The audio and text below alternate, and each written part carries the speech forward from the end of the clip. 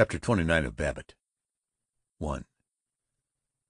The assurance of Tanis Judique's friendship fortified Babbitt's self-approval.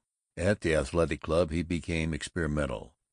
Though Vergil Gunch was silent, the others at the Roughnecks table came to accept Babbitt as having, for no visible reason, turned crank. They argued windily with him, and he was cocky and enjoyed the spectacle of his interesting martyrdom. He even praised Seneca Doane. Professor Pumphrey said that was carrying a joke too far, but Babbitt argued, "No, fact, I tell you he's got one of the keenest intellects in the country. Why, Lord Wycombe said that—" "Oh, who the hell is Lord Wycombe? What you always lugging him in for? You've been touting him for the last 6 weeks," protested Orville Jones. "George ordered him from Sears Roebuck. You can get those English high muckamucks by mail for $2 apiece," suggested Sidney Finkelstein. "That's all right now. Lord Wycombe, he's one of the biggest intellects in English political life. As I was saying, of course I'm conservative myself, but I appreciate a guy like Senny Doane because—" Vergil Gunch interrupted harshly, "I wonder if you are so conservative. I find I can manage to run my own business without any skunks and reds like Doane in it."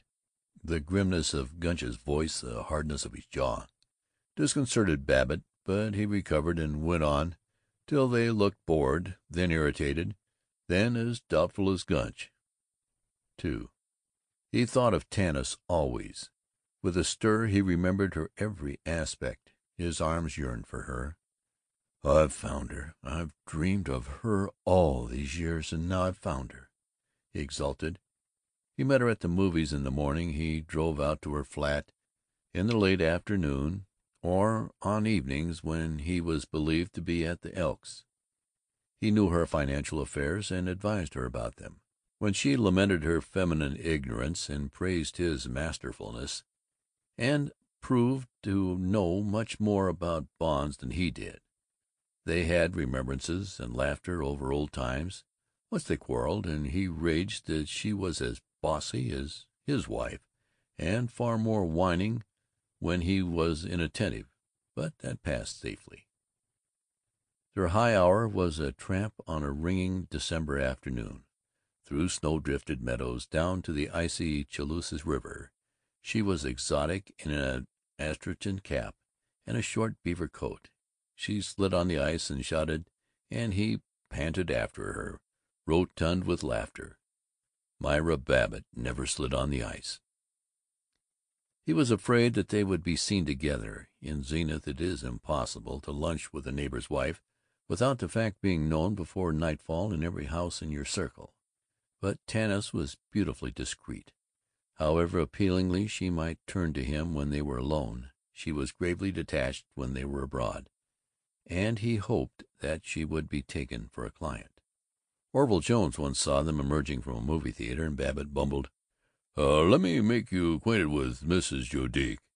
Now here's a lady who knows the right broker to come to, Orvie." Mr. Jones, though he was a man censorious of morals and of laundry machinery, seemed satisfied.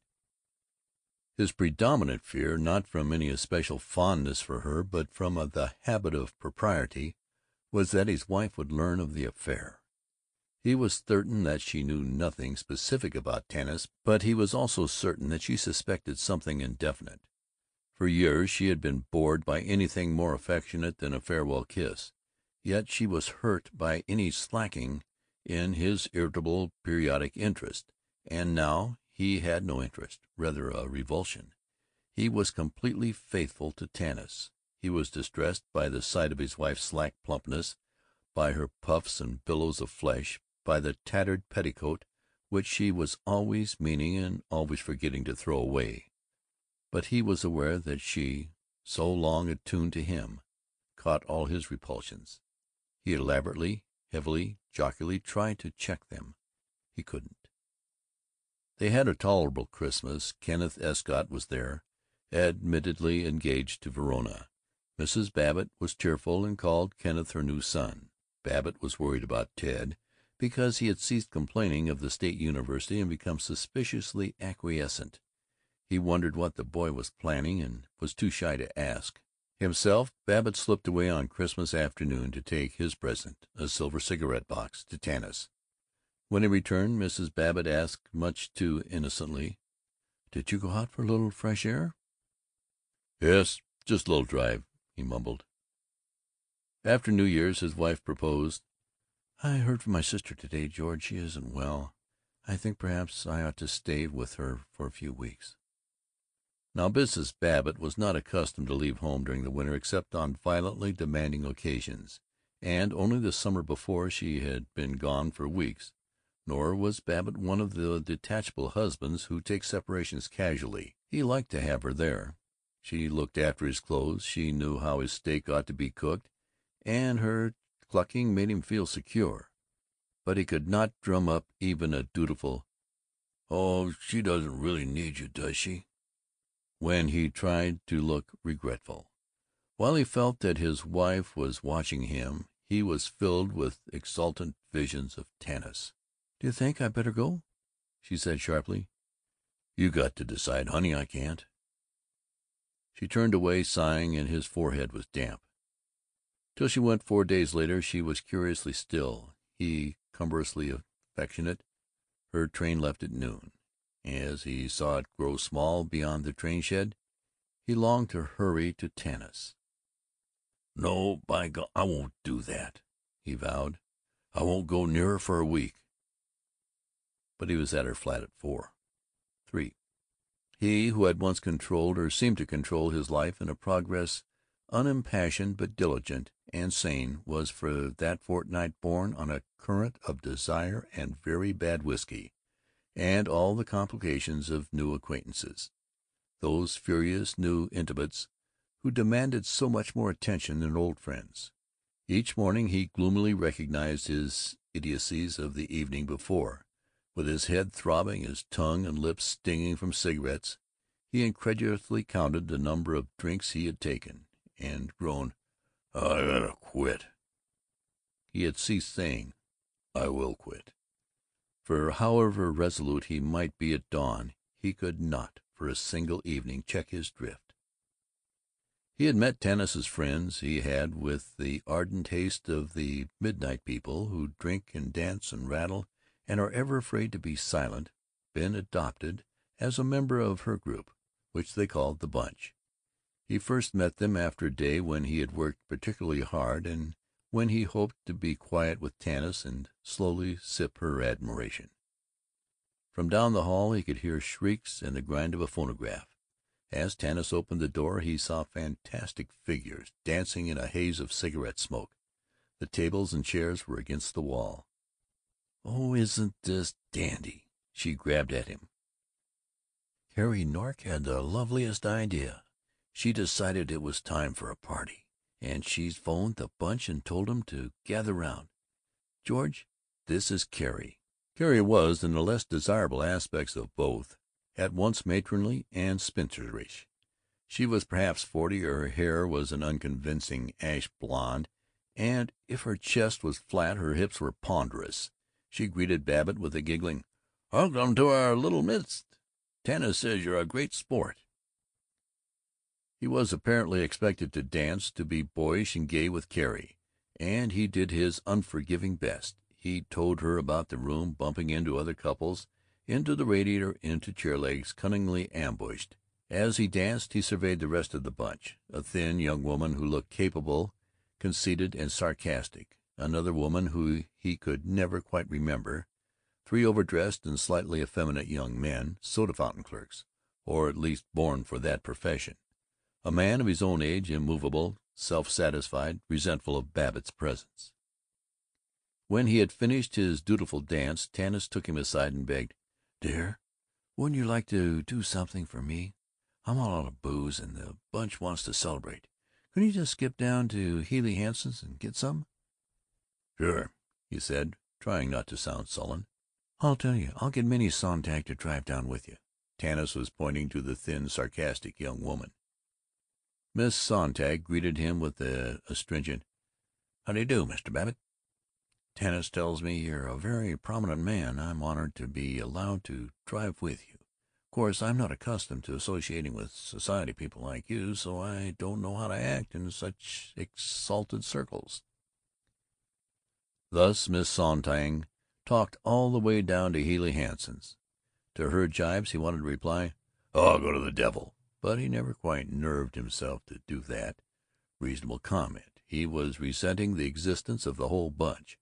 He had heard Tanis speak of darling Carrie and Miss Sonntag. "She's so clever you'll adore her." But they had never been real to him. He had pictured Tanis as living in a rose-tinted vacuum, waiting for him, free of all the complications of a Floral Heights. When they returned he had to endure the patronage of the young soda clerks. They were as damply friendly as Miss Sonntag was dryly hostile.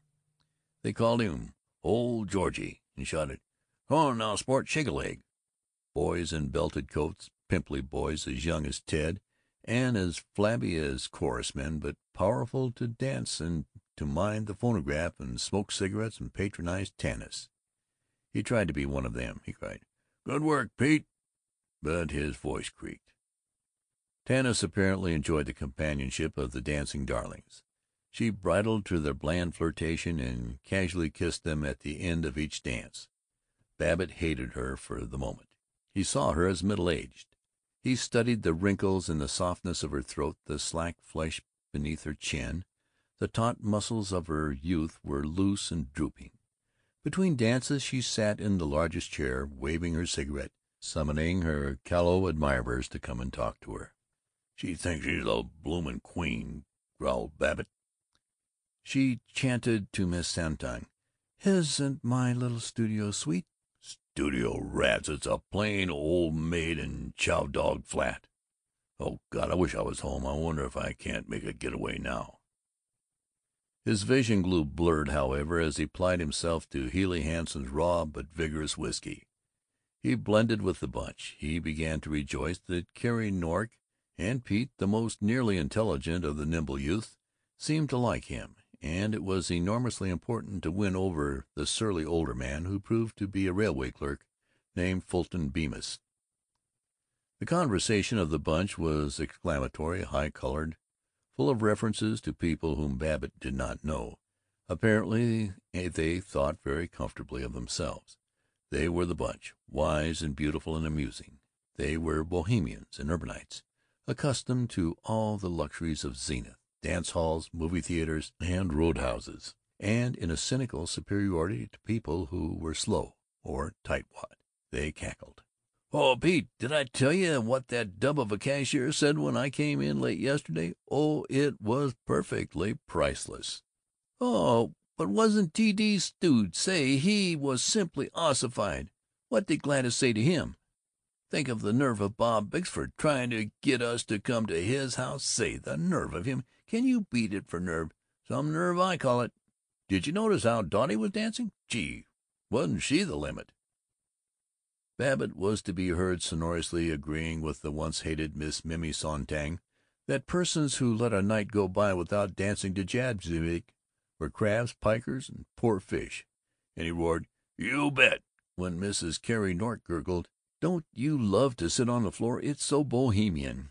He began to think extremely well of the bunch. When he mentioned his friends Sir Gerald Doak, Lord Whitcomb, William Washington Eathorne, and Chum Frink, he was proud of their condescending interest. He got so thoroughly in the Jocelyn spirit that he didn't much mind seeing Tanis drooping against the shoulder of the youngest and milkiest of the young men, and he himself desired to hold Carrie Nork's pulpy hand, and dropped it only because Tanis looked angry. When he went home at 2 he was fully a member of the bunch, and all the week thereafter he was bound by the exceedingly strained conventions, the exceedingly wearing demands of their life of pleasure and freedom. He had to go to their parties. He was involved in the agitation when everybody telephoned to everybody else that she hadn't meant what she'd said when she'd said that, and anyway, why was Pete going around saying she'd said it? Never was a family more insistent on learning one another's movements than were the bunch. All of them volubly knew, or indignantly desired to know, where all the others had been every minute of the week. Babbitt found himself explaining to Carrie or Fulton Bemis just what he had been doing, that he should not have joined them till 10 o'clock, and apologizing for having gone to dinner with a business acquaintance. Every member of the Bunch was expected to telephone to every other member at least once a week. "Why haven't you called me up?" Babbitt was asked accusingly, not only by Tanis and Carrie, but presently by new ancient friends, Jennie and Capitoni and Toots. If for a moment he had seen Tanis as withering and sentimental, he lost that impression at Carrie Nork's dance. Mrs. Nork had a huge house and a small husband. To her party came all of the Bunch, perhaps 35 of them. When they were completely mobilized, Babbitt, under the name of Old Georgie, was now a pioneer of the Bunch, since each month it changed half its membership, and he who could recall the prehistoric days of a fortnight ago, before Mrs. Absalom, the food demonstrator, had gone to Indianapolis and Mac had got sore at Minnie, was a veritable leader and able to condescend to new Petes and Minnies and Gladyses. At Carrie's, Tanis did not have to work at being hostess. She was dignified and sure, a clear, fine figure in the black chiffon frock he had always loved, and in the wider spaces of the ugly house Babbitt was able to sit quietly with her. He repented of his first revulsion, mooned at her feet, and happily drove her home. Next day he bought a violent yellow tie to make himself young for her. He knew a little sadly that he could not make himself beautiful. He beheld himself as heavy, hinting of fatness. But he danced, he dressed, he chatted, to be as young as she was, as young as she seemed to be. 4.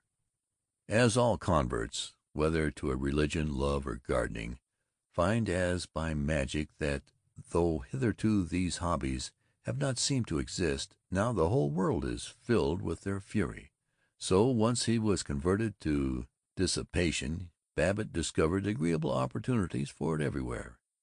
He had a new view of his sporting neighbor, Sam Doppelbrau. The Doppelbraus were respectable people, industrious people, prosperous people, whose ideal of happiness was an eternal cabaret.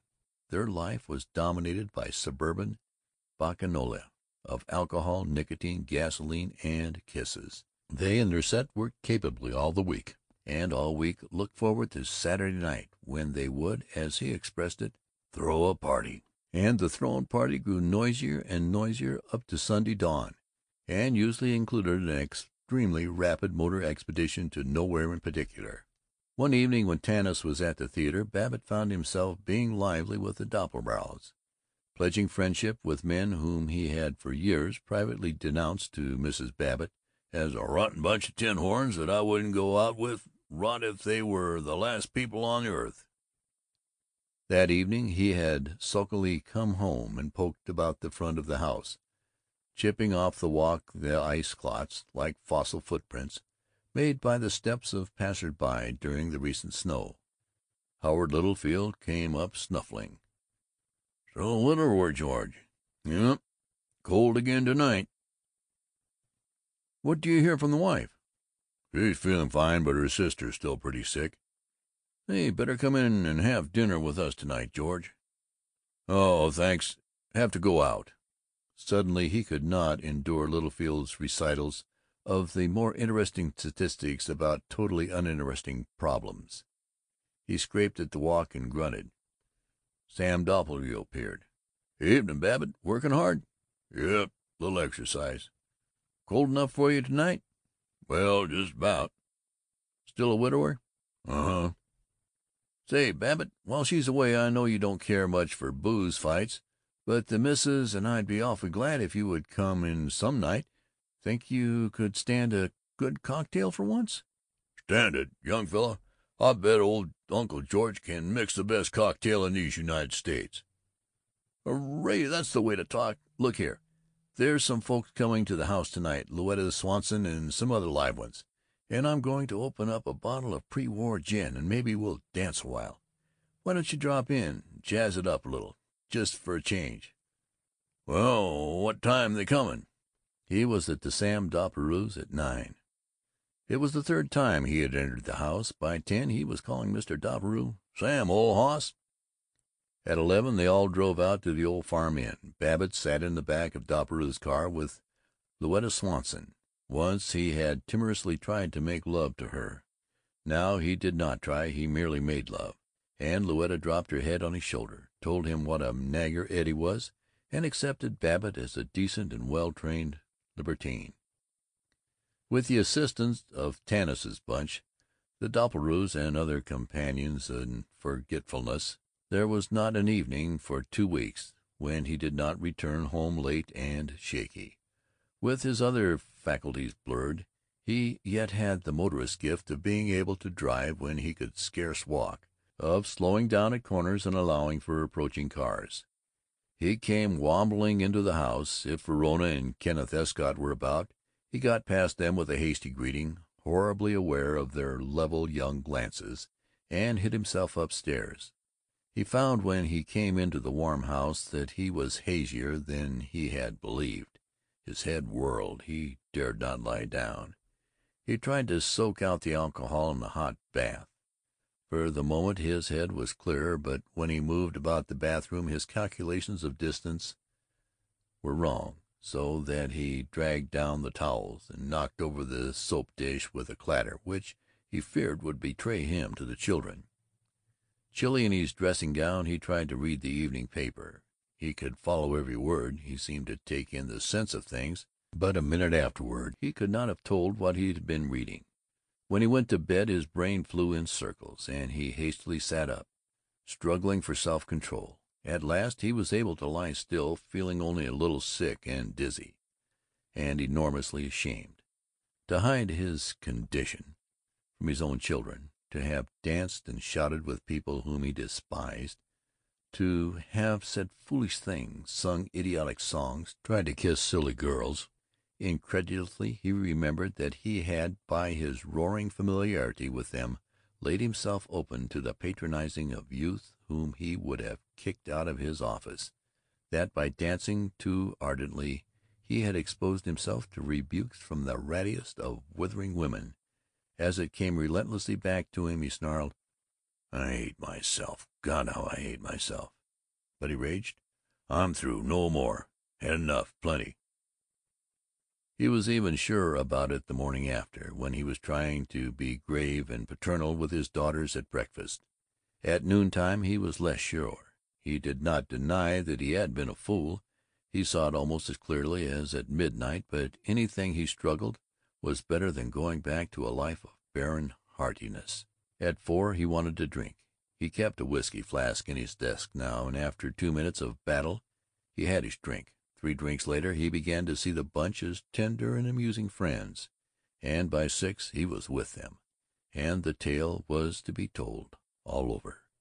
Each morning his head ached a little less. A bad head of her drinks had been his safeguard, but the safeguard was crumbling. Presently he could be drunk at dawn, yet not feel particularly wretched in his conscience or in his stomach when he awoke at 8. No regret, no desire to escape the toil of keeping up with the arduous merriment of the Bunch was so great as his feeling of social inferiority when he failed to keep up. To be the liveliest of them was as much his ambition now as it had been to excel at making money, at playing golf, at motor driving, at oratory, at climbing to the McKelvey set. But occasionally he failed. He found that Pete and the other young men considered the Bunch too austerely polite, and the Carrie who merely kissed behind doors too embarrassingly monogamic. As Babbitt sneaked from the Floral Heights down to the Bunch, so the young gallants sneaked from the properties of the Bunch off to times with bouncing young women whom they picked up in department stores and at hotel coat-rooms. Once Babbitt tried to accompany them. There was a motor car, a bottle of whiskey, and for him a grubby, shrieking cash girl from Parcher and Stein's. He sat beside her and worried. He was apparently expected to jolly her along, but when she sang out, "Hey, Lingo, quit crushing me cootie garage," he did not quite know how to go on. They sat in the back room of a saloon, and Babbitt had a headache. He was confused by their new slang, looked at them benevolently, wanted to go home, and had a drink, a good many drinks. 2 evenings after, Fulton Bemis, the surly older man of the bunch, took Babbitt aside and grunted, "Look here, it's none of my business, and God knows I always lap up my share of the hooch, but don't you think you better watch yourself? You're one of the enthusiastic chumps that always overdo things. Do you realize you're throwing in the booze as fast as you can, and you eat one cigarette right after the other? Better cut it out for a while." Babbitt tearfully said that good old Fult was a prince, and yes, he certainly would cut it out, and thereafter he lighted a cigarette and took a drink, and had a horrific quarrel with Tanis when she caught him being affectionate with Carrie Nork. Next morning he hated himself that he should have sunk into a position where a 15th-rater like Fulton Bemis could rebuke him. He perceived that since he was making love to every woman possible, Tanis was no longer his one pure star, and he wondered whether she had ever been anything more to him than a woman. And if Bemis had spoken to him, were other people talking about him? He suspiciously watched the men at the Athletic Club at noon. It seemed to him they were uneasy. They had been talking about him, then? He was angry. He became belligerent. He not only defended Seneca Doane, but even made fun of the Y.M.C.A. Vergil Gunch was rather brief in his answers. Afterward, Babbitt was not angry. He was afraid.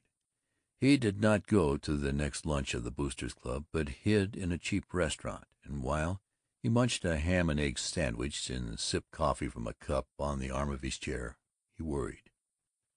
4 days later, when the Bunch were having one of their best parties, Babbitt drove them to the skating rink which had been laid out on the Chaloosa River.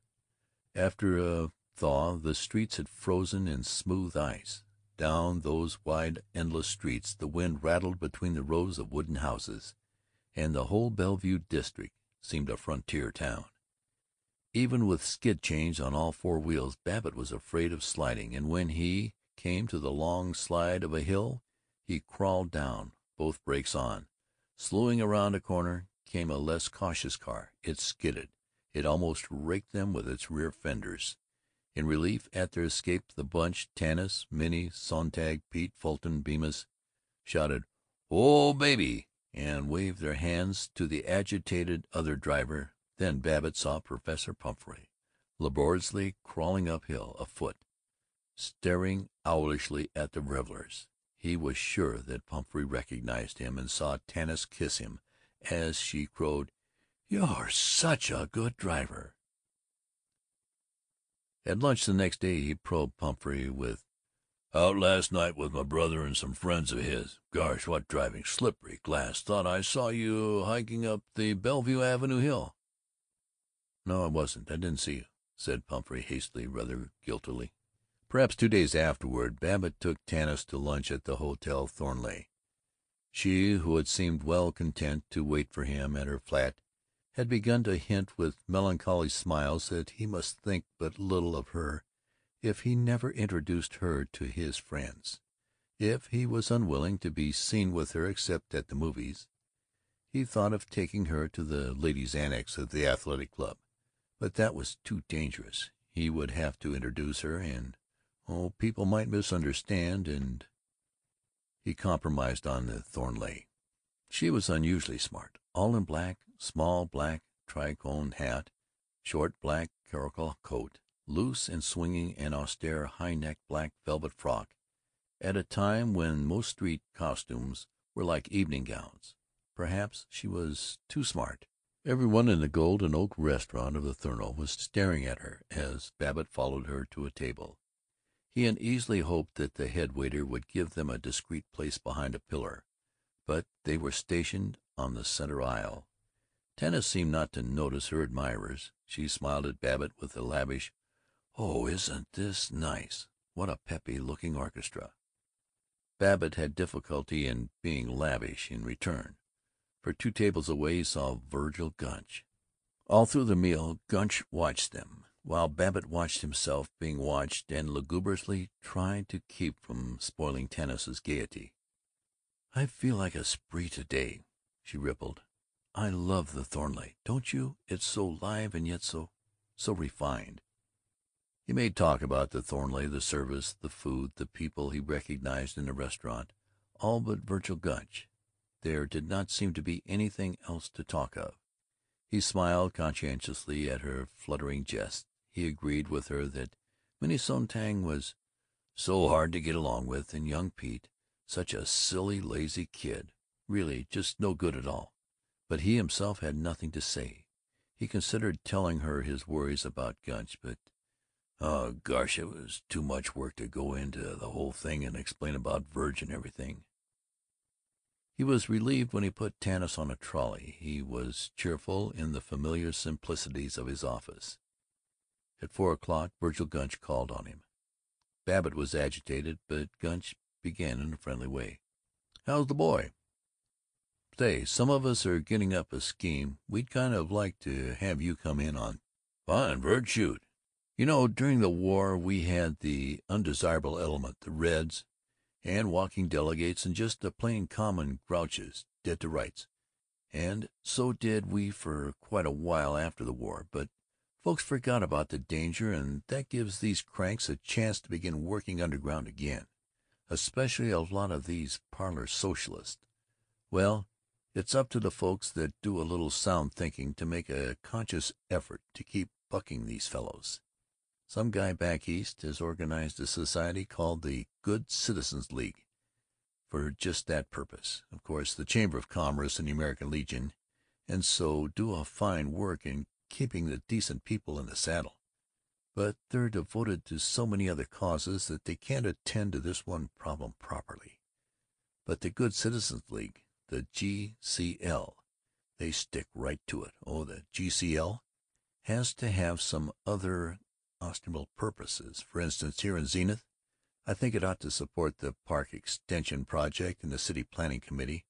And then, too, it should have a social aspect, being made up of the best people, have dances and so on, especially as one of the best ways it can put the kibosh on cranks is to apply this social boycott business to folks big enough so you can't reach 'em otherwise. Then, if that don't work, the G.C.L. can finally send a little delegation around to inform folks that get too flip that they got to conform to decent standards and quit shooting off their mouths so free.